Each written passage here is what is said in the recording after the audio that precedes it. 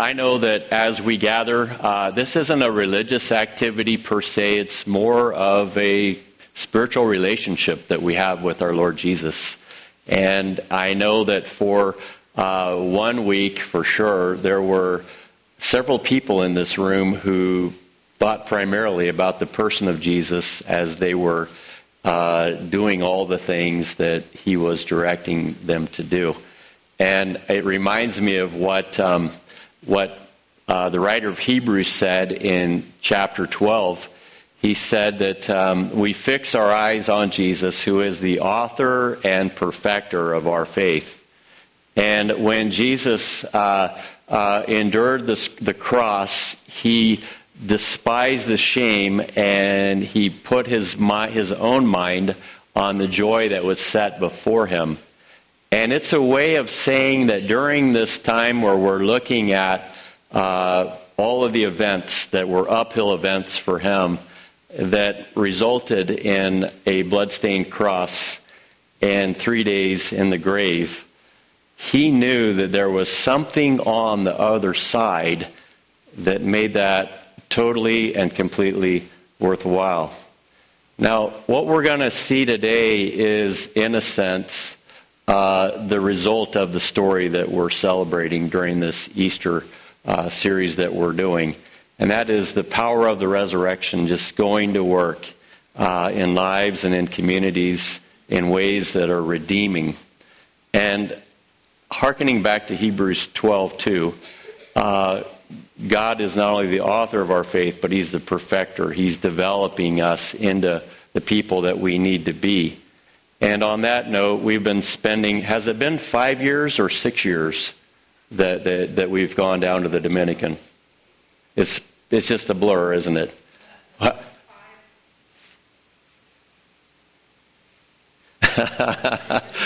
6 times. Yeah. Now, Marie, had you gone down prior to us joining you? Yeah. So 11 years for you, and then of that 11, the last 6 have been in partnership with us, helping you, and that's been such a blessing. It's an incredible story. It almost is one that needs to be written. As I hear,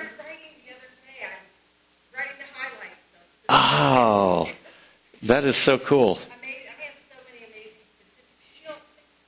Yeah. Yeah. I mean, we've worked in 20-some different communities. We've given water a lot of. Well, why don't you guys come on up and just tell us about it? Because your enthusiasm is bubbling over.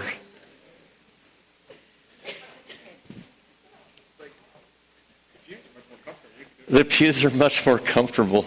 Yeah, but you guys are going to be in the spotlight here. Make sure we got enough seats for everybody. Okay. All right, let's go. Why don't we put the groups of people that work together kind of aligned? Okay. Terry, come on up. All right. Okay.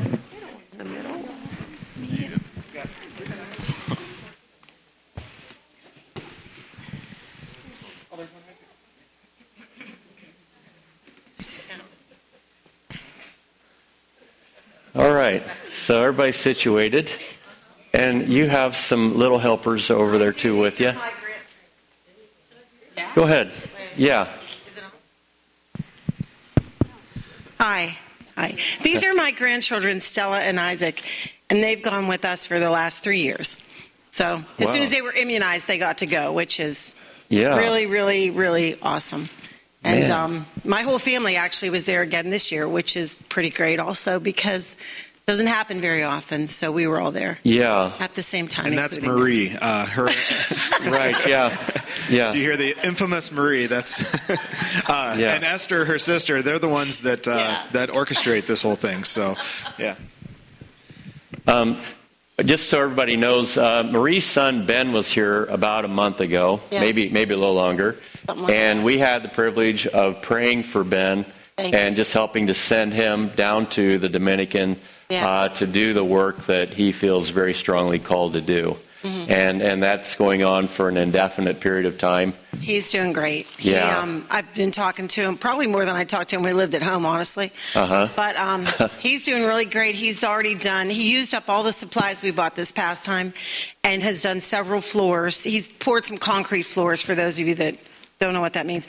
And he's also found a couple of people to fix their houses up too. So he's just going around and checking out different communities and all that type of thing. And he's doing really, really great. Oh, that's good to hear. Yeah, he's really I'm sure if the Lord's called him, he's going to give him a lot to do. He's pretty happy. Yeah, and that's true. He's got a lot to do. In fact, he said he was going to come home for a couple months in the summer, and I don't think he's going to do that. Because he's got so much to do already that he's not coming back. So. Don't be surprised. No, You may have to go down to see him. He's gone. I know. I'm already thinking that way. So. Yeah. And Ben, his job here in the States before he retired was social work, right? And he was working with those less fortunate. And while we were down there on the construction team, there was a couple kids that had some disabilities, and they just gravitated towards Ben, and it was cool to see them interact. And Ben was saying, when you guys leave, it's going to be fun because I'm going to take them fishing, because these two kids in specific, kids would throw stones at them. They didn't go play with the other kids. They hung out with us and helped us. I mean, they worked like crazy. And but it's cool to see his work that he was doing here in the States still continuing, his heart helping. That's where helping those kids. His heart is. He's got a special. When he was a social worker here, he worked with mentally handicapped. Anywhere from psychological diagnosis to Downs and all that type of thing. So that's where his heart was, and then that's what these kids are. They're mentally handicapped. So he's going to take a day a week and take them fishing or bring them to the job site and let them help again, which is really pretty cool. Yeah. Well, what's scrolling on the screen right now, if we want to, that's a pile of Mekla. That's a pile of concrete that, just so you're wondering what those are. And that's Shirtless Dave. Sorry about that. He every day he was there just standing in the sun. I don't know how he did it. And so we'd mix the concrete on the floor or on the ground outside and then take it into the house. This was one of the homes. This was their living area where they would sleep. And we just bucket it in and put it down. And it doesn't seem like much. You can see right through their walls. But having a concrete floor is pretty significant in health, staying out of the mud, staying dry, all those things. And it doesn't seem like much, but it is. But they can't afford. They're willing to do the manpower, and they just can't afford to get the materials there that they need. So that's where we help out. Also, Travis here, I don't know if you can see that very well. We walked into this village. You look at their homes. This guy had a weight bench. He had a pull-down machine. Like, it was all rigged up, and he was pretty ripped. So Travis and then Mayo here, they were showing us how to do it. But this was an awesome picture heading back to La Laguna, where it was way back in this dirt road, bumpy road. It was about a 30-minute drive on this road specifically, and it was just way back in. You wouldn't think anybody lived back there, but they had this little community, and that's La Laguna. It's kind of, I wouldn't say it's in the mountains, but it's kind of in the valley, and you can see around. But yeah. But Travis, what was your experience with construction? It was honestly like eye-opening just to see like the conditions that they live in, like how much we take for granted here. Like, just the cement floor is just, like, awesome to have there. And not only that, but to see how grateful they were for it, which makes it even, like better to do. And some of the families that we did it for, like, they have, like, a bunch of kids, or we did it for the elderly that can't do it themselves, or the single moms. So it was just really cool to help them out. One lady even made us fish, just to help out, or they would even pitch in to do it, like, to help, even if they, like, were ladies, or, Also, in some of the communities, like, just little kids from other houses, like, even if it wasn't their house, they would come and pitch in to help, which was really cool. And they, like, took our shovels, like, even while we were working, they're like, let me. Yeah, it's funny. Kind of like kids around here. Yeah. No, but yeah, it was just so cool. I'd definitely do it again. It was awesome, eye-opening experience. This kid here, Juan Luis, he helped us out, and I know he's helping Ben out. How old was he? Is he 12? 17. Oh, he was 17. Okay. So he wasn't at school or anything, and we were like, okay, what's going on? So he evidently couldn't afford to go to school, but he was helping out. Look at that smile. I mean, every day he was just happy about everything, and then he was sitting on our lifesaver, the donkey there. Leonard's, we've been doing this series of Uphill, and how sometimes it's a struggle and it's a journey, but we got to La Laguna the first day, and it had rained that morning, and it's clay, so it's really hard to walk on, really slippery. And the first house we pulled up to do was up this rough trail, and from the road, would you say, it was probably 200 yards up the road. It seemed like a mile, but so we walked up, took all our supplies, the wheelbarrows and stuff, and we got up there, and there was about half the sand there that we needed to do it. And we're like, and the other sand pile that was dumped for the other house, it was dumped in the wrong place. So it was probably a half mile literally down the road. And we're like, what are we going to do?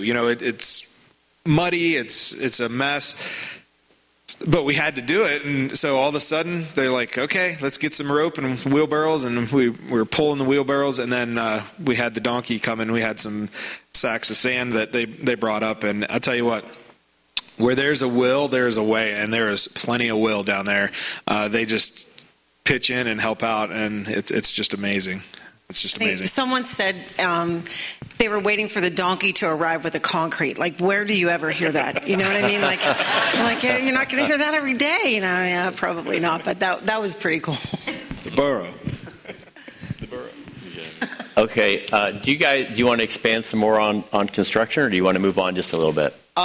Yeah, I mean, I can a little bit. Okay. This house was being newly built, and like Travis said, Ben has a real cool selection process of because it's like, who do you help? I mean, okay, that family might have 50 cents more than the next family. Like, it's not, everybody's poor, everybody needs help.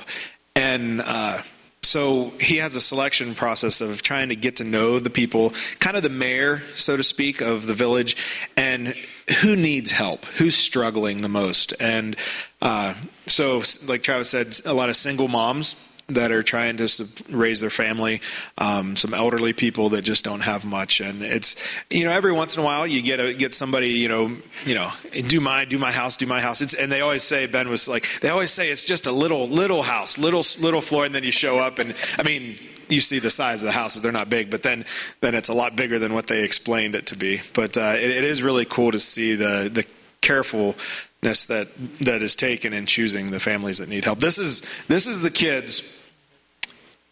When you have concrete on shovels, you got to get it off fairly soon, or it's going to dry, and your shovel's going to be 10 pounds by the end of the day. So every day they would sit there and they would scrub our tools and and they weren't, and that's full of water, the wheelbarrow, and they weren't playing. Like, I'm just picturing my son, starting to splash and stuff. I mean, there was a little bit of that, but I mean, they were working. They were so focused and so grateful for what we did. So yeah, we can move on. What I'd like to do next is I would like to talk a little bit about the water filters. A lot of people in our church have given to the need for water filters, and this is directed to you, Terry, because I know at one point the health in that community was so bad, and the needs were so great regarding how the nurses would come and assist on so many levels, and the dentist. And all of that has changed to where the health quality has improved profoundly. And I want to know a little bit about the story behind how the water filter idea began, where that came from, and how that took off. Well, when we started going, I don't know, God just laid it on my heart that we need to do something more sustaining for their health. We go in there and we can give them a few vitamins, few ibuprofen, and our whole goal was to bring them the Word, but also, they're just barely hanging on, and moms with sick kids. So, I don't know, I just got the idea of the water. It's too difficult to dig wells because there's so many land disputes, and you never know who's going to take what over. So I got the idea of the water filters, and Marie thought we were kind of crazy. The first year, I wanted to get like maybe 30, and I didn't know what we would do with them, but I knew God would show up, and we had a pastor there that actually went to the water filter plant, and he made a deal that they would give them to us for less than they were actually, and we ended up with 40 that first year. And Marie kept saying, who's going to get the water filters? I'm like, oh, God. I kept saying, you're going to cause a riot because who are you going to choose? And God figured it out. Mm-hmm. Because he does that. He just shows up, and the right people got him. And each year, I'll let you expand on how many we've given out and how many people have been affected. But each year, thanks to all of your donations, and so many people in so many ways donate that we don't even know where the money comes from. It just shows up. And it's incredible, especially this year. And I know this happens, and it's happened before, but this year, it was so clear to me what was happening here. For long story short, I was really, really busy before this mission trip, and about a month before we were leaving, I thought, you better get your act together, because nothing was really done. And I said to Esther, the other leader of the group, I said, did we get any water filter money? And she said, well, how much did you want to do? And I said, well, at least 300. That's what we did last year. She totaled it up, and she goes, well, we got enough for 300. I'm like, you've got to be kidding me. Like, I had no idea. It just comes in.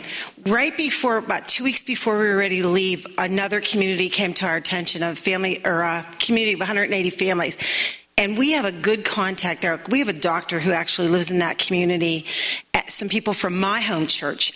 And I was telling them, I don't know. And they're like, we really asked our community. Everybody wants them. They make no money. This is one of the poorest communities I've ever been in. I'd been there before.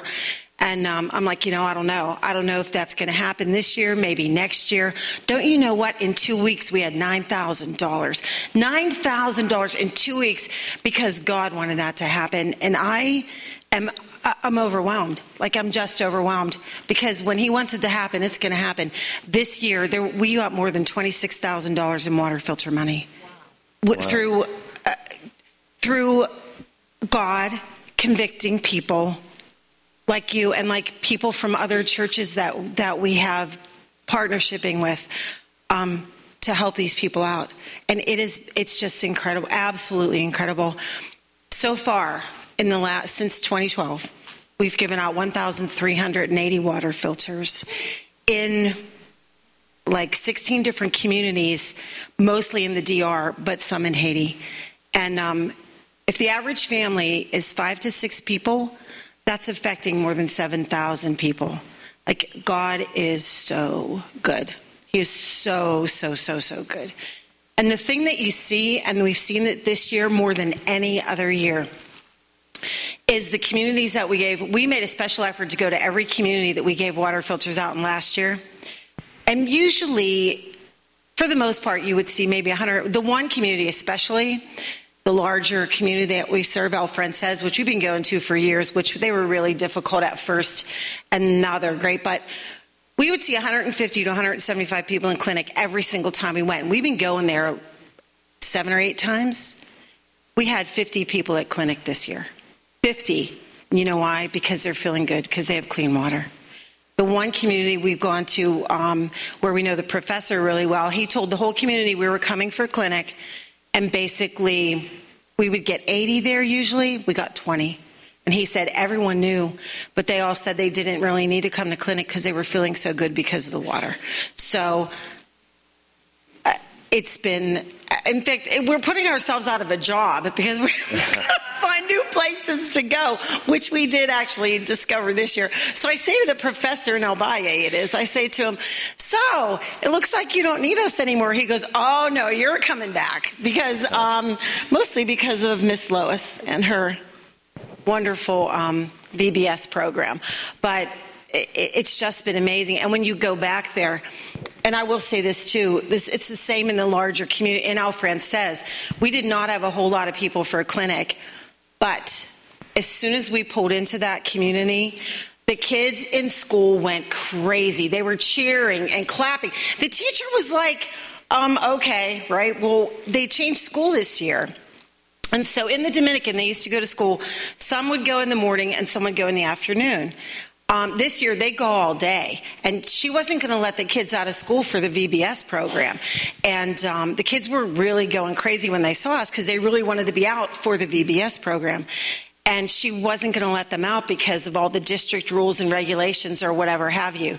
And don't you know, all the parents in that community marched down to that school, signed a petition, and got those kids out of school for the VBS. So it was a great year. Awesome. It was a really awesome year, yeah. Let's have Lois elaborate a little bit on that experience as you set that up for us, Marie. That was probably one of my favorite moments from the trip, because it was kind of like we pulled down that road and it was kind of like that scene in The Grinch Stole Christmas where the sound started out low and it started to grow and it just kept getting louder and louder. I'm like, what is that sound? Because we were in the bus and Marie comes on and she goes, it's a riot in there. That teacher is trying to teach. She's not having school. Those kids are nuts. There's no way they're having school that day. So that was fun. That was our first day of VBS. So we went to a lot of different schools, and that's always interesting to go into the different villages. I think one of our other favorite moments was we, as a VBS team, are never able to go to the village of La Laguna because it is not accessible by bus.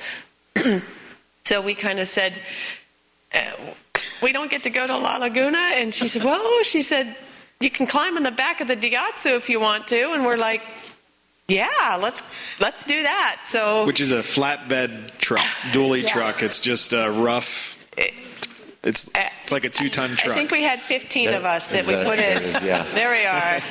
We put in the back of that, and Stella and Isaac were in there too. And it was just, that was a first for me to be totally immersed into God's creation without the obstruction of other than a small dirt road, and just, it was very jungle-like, and it was just beautiful. And it was about a 40-minute ride up to the one point, and then another 40 minutes beyond that. And Layla and I were sitting next to each other, and we just started singing every old Sunday school song that came to our mind. We were singing the Bible and Jesus Loves Me and whatever else we could come up with, and it was just that was a surprise, and it was a wonderful adventure.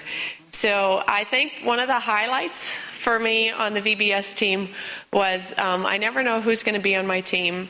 And I said, Marie, that day I'm like, okay, so who do I have? And she said, oh, you got a great team. And I said, okay, who do I have? And she said, well, you have Hannah. And I went, this is Hannah. Hannah's from my church, and I've had the absolute privilege of watching her grow up from about the second grade, I think, is when she came. And to have one of my church kids come up and grow and to experience this with her was definitely a highlight for me. And I said, no, like grown-up people. Who do I have that's grown up? I said, Hannah's 16 and never been here before. And she said, well. So anyways, I had the absolute honor and privilege of having Curtis on my team. And I've never had a guy on my team before. Was a little leery just because it gets very repetitious, and we do the same thing over and over and over again. And you have to really stay focused in that environment, in the most non-focused environment that you could possibly be in. And I found myself totally having to rely on Curtis a lot for adult help, and I just can't. I think the third day I went to him and took him by the shoulders and I said, you better be in prayer, young man, about where God is calling you, because you have a gift and your light is shining in this environment, and I know that he has plans for you. So thank you, Curtis, from the bottom of my heart for all that you gave to the team. So it was just an awesome experience. There's 1,000 stories. We saw about 500 kids. So some of them recognize you from year to year. The one little boy just grabbed onto my waist, and I'm passing out all this stuff, and he was just hugging me the entire time. He's probably 8 or 9 now, maybe 10. And just to see that, it's just it's a privilege to go. And I'm so thankful to Marie and Esther to being open to God's plan and being willing to change that plan to, climb in the back of a truck, go for it. And just to see where God's leading us. I'm just so thankful for that. That's cool. Yeah, you've done a great job with that over the years. And it's cool to see Curtis walk into that.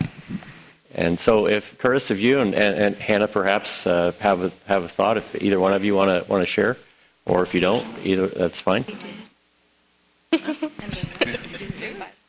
Okay, yeah.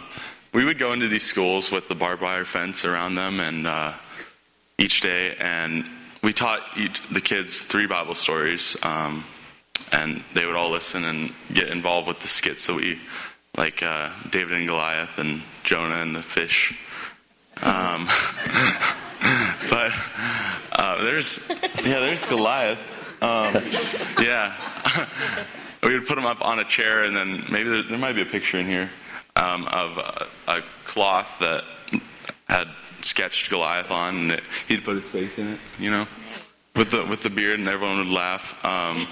We would give him candy and necklaces, and but I think my favorite part is when we would give the kids the teddy bears that Hannah and Lois made. No, that had way help. Oh, you had a lot of help. So. Okay.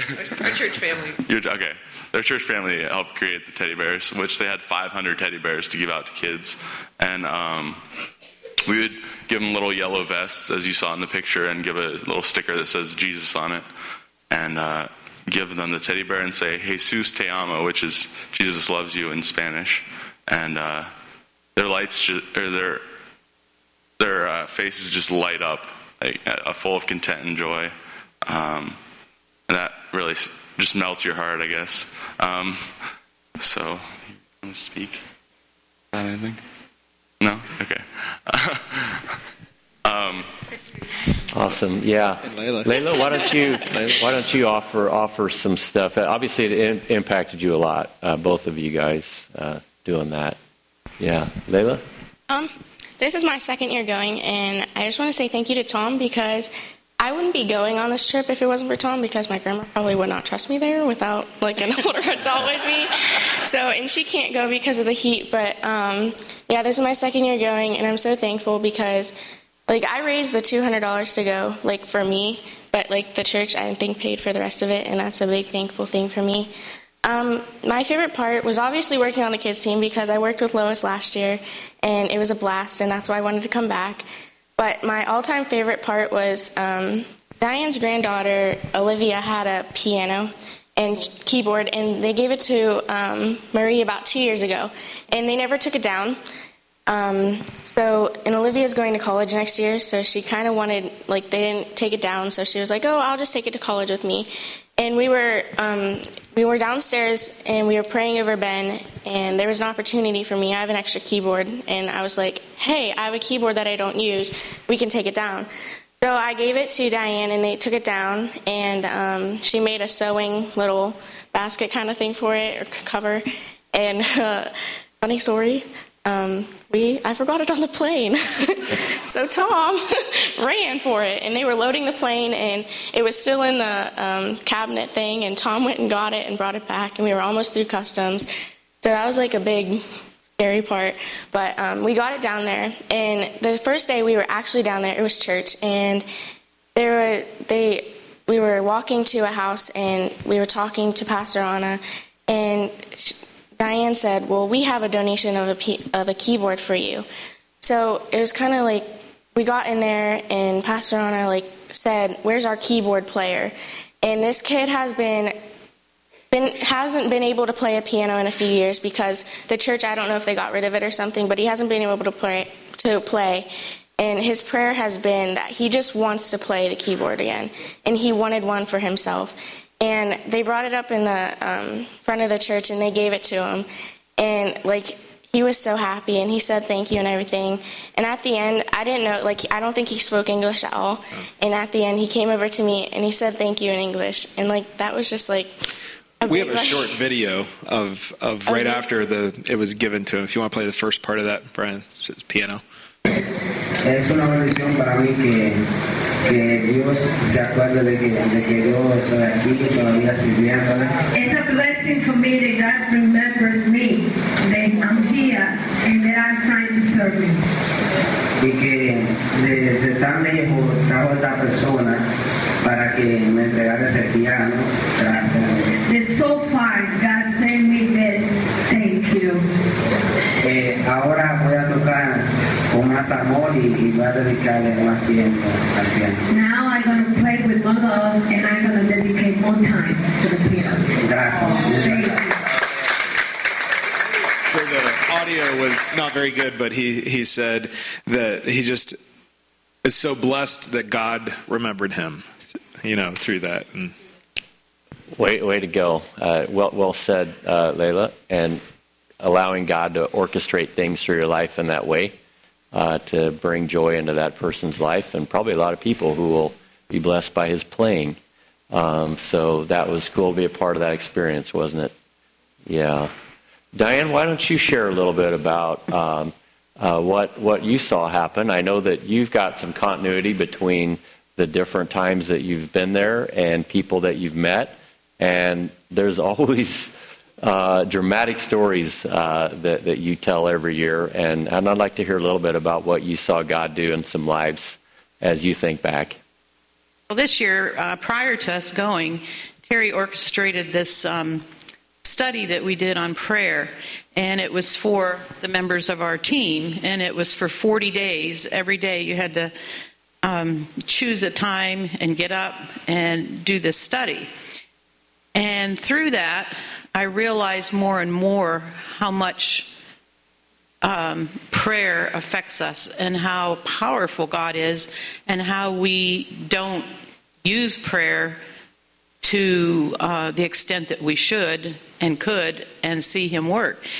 And the biggest thing, I think, for prayer is just knowing that whatever we do, whatever we say, that it brings God the glory. And it happened big time this year, because my prayer before going, and Leonard had asked one day, is there something particular we can pray for this year's trip? And my prayer was that we had more eternal value in our trip.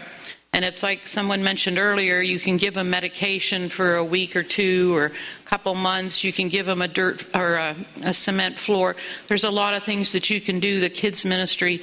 But what is really going to have eternal significance as a result of this trip? So that's what I had asked him to pray for, was for the eternal significance. So getting down there, I thought, well, how's God going to answer this? Because after doing this prayer study, I knew He could do things in a big way. Well, I didn't know how big. One of the main things was that He brought a minister and his wife from New York down to the Dominican. And he has a little village, and I forget what his village's name is. Lalameta. Yeah. And he was awesome. A great guy. He and his wife both just had such a passion for ministry. Well, it started out basically then in the prison, and that's probably my favorite part every year. It's become, there was myself and another gal from the Pittsburgh area that was doing evangelism. Well, we got to have those two help us, and they're bilingual, which was amazing, because you knew that he had the passion to share Christ with these men in the prison, and instead of trying to do that yourself and have a translator that may not even be a Christian translating, and are they getting across to the people what you really want them to? So with him there and her there, it was amazing. It was just awesome. And 10 men received Christ while we were doing our thing in the men's part. Well, then the next part was my favorite part, and that's going to the women's part. And there we did a program for them. This was all orchestrated ahead of time. And we had Pastor Anna and Pastor Maria, this new pastor's wife, speak. And then, what was her name? Lisa, that helped out, and she gave them a welcome and stuff and talked a little bit, and then I spoke to them. Well, we gave an invitation, and 9 women came to Christ as a result of that. Awesome. Well, that wasn't even the best part. This part is like, should have been in the Bible or something. But while we were doing that, unbeknownst to us, above us, there's guys in solitary confinement. And there's a stairway right by where we were doing our little program and stuff for the women. And the guard came down and said, can somebody go upstairs? It's solitary confinement, and the men want to talk to you. So we talked, and I said, Anna, you go up. So she did. And when she got up there, there was a man standing over by a window, and he says, come here, come here, come here. He said, I have questions. I want to know more. I want to know more. And then the other guys are saying, no, me. And it was almost like they thought only one of them could know this. Here, they were listening through the floor to our program and wanted this Christ we were talking about. Wow. Amazing. Yeah. You know, how does that happen? When God shows up, he doesn't just show up, he shows off. I'll tell you what. He really did amazing things then. She sat on the floor with those 6 men that were in solitary confinement, had committed murder and a lot of heinous crimes, and led each one of the 6 Christ. Amazing. Wow. So we had 10 in the men's part, 9 in the women's part, 6 there. We got back down, and Anna said, don't give the gifts away until I come back down. So we didn't. Well, we gave the gifts away, and one of the things that I had wanted for the women this year was some kind of devotional that they could have to share with each other after we left, because we always give them a Bible. Well, Marie had found some in the Capitol, and it was called the Magdalena Project. And so we gave them out to the ladies then. That was the last thing we gave them. And there was a leader's guide, and I said, well, what do you think? What should we do about the leader's guide? Because the pastor that used to be in the women's part, who was one of the prisoners, was released in this last year.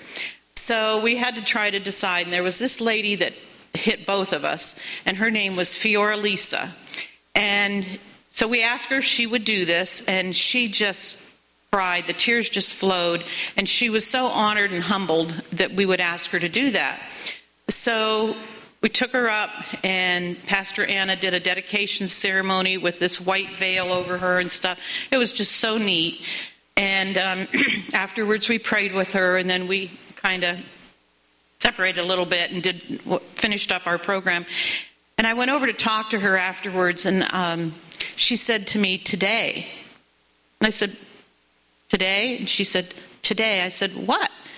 And she said, today I found out my purpose. She said, my husband and I have been falsely convicted. And she said, for the last, I don't know how long, for quite a while, God had been waking her up between 2 or 3 o'clock in the morning to pray.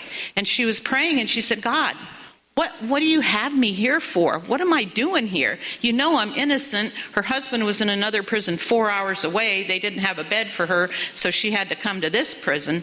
And she said, what am I doing here? She said, today I know what I'm doing here. She said, I have a purpose now. God wants to use me here in this prison now. And so she said, it's okay. It's okay that I'm here. So her question was answered. And there was 2 other ladies that were there. One that Sally and I had met and prayed for some time. The last time I was there, she was had just found out that she was HIV positive. And one last year that Chris, our dentist, had really had a passion for and had talked with and prayed with, and had been praying for her every week since then. And come to find out, those 2 ladies both had signed their name. I gave them my notepad to sign their name if they'd accepted Christ. And those 2 ladies both had accepted Christ. And it was just so amazing, because Chris was kind of angry with God when she saw that this lady was still there. Her name was Karina. And she said, God, why is she still here? Why is she still here? You know, we've prayed and all this. And she was another one that was innocently convicted. And she's going to court, actually, here pretty quick. To see if they could get that turned around. But anyway, she said, why is she still here? And I took my notebook over to Chris. I said, what was her name? And she said, Karina. I said, here. And her name was on the book too. So it's amazing how your prayers are not answered maybe today or tomorrow, but it might be down the road with a keyboard, or it might be down the road with leading somebody to Christ. But it sometimes just takes time, and we're planting seeds. And I think that's the biggest thing about this mission, is that we're planting seeds, and that God answered the prayer that it would have more eternal value. Then we had the ladies program.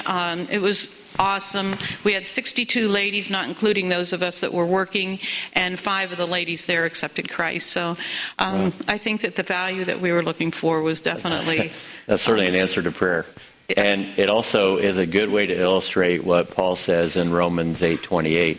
And we know that in all things God works together for good for those who love him and are called according to his purpose. And over time, we see how he works things together for good. And obviously, you've been able to see that each time you go back. You see a reminder of something that maybe was uncertain, and then later something that became clear. And that's just got God's imprint all over it. And it's so cool to hear these stories, because it is a reflection of, I think, the power of the resurrection just working in lives and hearts and in you guys as servants. And what a privilege to be a part of something so rich and meaningful. I think another thing to point out is, look on the front of your bulletin, is people going uphill. And we noticed this a couple of weeks ago, that you really can't see the rope that's going between the people that we help each other along. And I think sometimes people say, well, why do you keep going back to the same community, and what do you have? And I think, that is a good example of it, is the relationship that's built, that we're not just there, give them something and walk away, but it's an ongoing process and walking with them. And even having Alex, Pastor Anna's there. There's churches. I've noticed that there's churches in about every little community, but the depth of that, I'm not sure where it is. But to see what Anna and Pastor Alex are doing it just seems like God's working more and in a more, more theological and deeper way than just the ritual of church, and leading people to have a relationship with them. And I think these are right. This is the text, I think, that you sent, Lois, that there were 500 New Testaments that were given out, 35 prison Bibles, and I love the one picture. It's Diane was sitting with, I think, your translator, with a guy, and then the next picture is him with a pair of glasses on, and reading a book. And so there were 200 glasses, and there really wasn't like a glass project, something. It was just like, yeah. Yeah. So even that, God provided 200 glasses. The medical team saw over 1,000. Yeah, there it is. The medical team saw over 1,000 patients. Still, there were 45 dental patients, and that's huge. Chris Sigworth from Alliance area. She had gone 1 year, and she found out that she was struggling. I don't know if we told this last year, that she was just pulling teeth. And as a dentist, you don't want to pull teeth. You want to fix teeth. And because their nutrition, everything is suffered. And she got the equipment together. And so she saw 45 patients that they were able to help and fix teeth. And there were 100 women in the women's program. And the VBS ministered to over 500 kids as well. So I think it's... and there was 500 filters this year, right? 530 water filters this year. And I just did a quick calculation. That was in 2 weeks, right? Because you went down the week before. And so that's, I figure, about 8 days of distributing them, right? I mean, between the 2 weeks, 4 days each week, whatever. But that's over 63 water filters a day. And I'm just, that people were being blessed with. And it makes a huge difference. The idea that, and when we go and give these water filters out, we do our little spiel about where they come from and how expensive they are, because you have to tell people that so that they value them. And we do charge a little for them so that the people that are getting them value them. But if you can't pay, we still let you have one. And we say, I'll work it out with the pastor, because we usually give them out in a church, honestly. In every community we've gone to, it's pretty much been, you use the church as your venue for your talk. But we tell them there are people in the United States that care about you and care about the idea that you need clean water to live and be, productive and feel good. And so we tell them about everyone here. So they get the idea that there are people here who care about them, and that God has directed us to do this, and that God has basically provided that. And I think the best privilege that we get is to be an answer to prayer. That's how God works. And so you get to go there, and you get to give the kid a piano who's been praying for that. And he says, and I quote, God knows me. He knows who I am. He sees me. You get to show up for God like that. And I think that's just an amazing, amazing privilege. I was in church, that picture. They were having a good time. Yeah. Sorry. That's cool. Oh, yeah. And this year we put papers in there about Jesus being the living water as well. So those were lovely, and we stuck them in the bottom of the bucket so that when they cleaned out their buckets, they got that too. So we were able to evangelize through the filters in that way. There's one last thing I would like to say. We brought a bunch of teenagers this year, which is something new for us. Like, we've maybe had a couple in the past, 1 or 2 at a time, but not, pretty sure we had 7 of them. You never know how that's going to go, because a lot of them did not know each other prior to coming. Obviously, the kids from here knew. But a lot of them they did not know each other. And I'm thinking, that could go either way. That could really get crazy. And it was absolutely tremendously amazing. These kids were amazing. They did everything and more that was asked of them.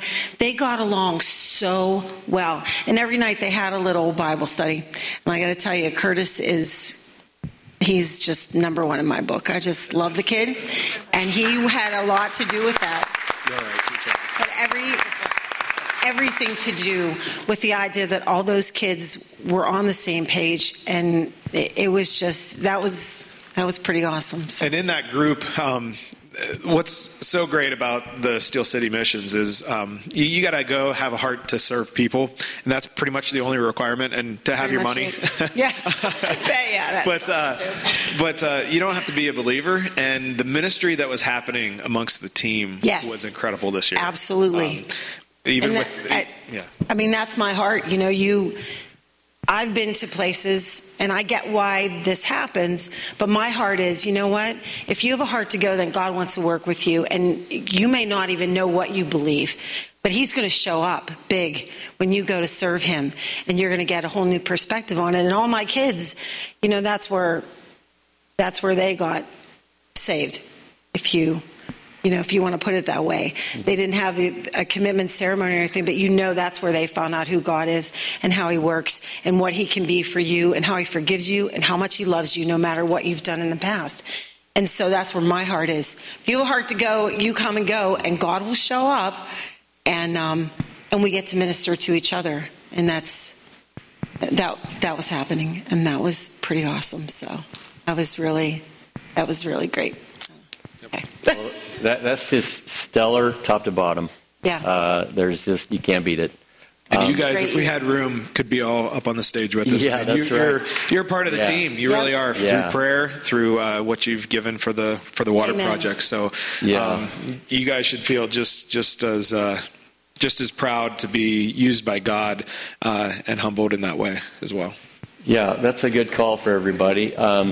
We're going to probably forego the invitation hymn and move on into communion, because I know we're running behind on time. We're so grateful you guys came and did what you did.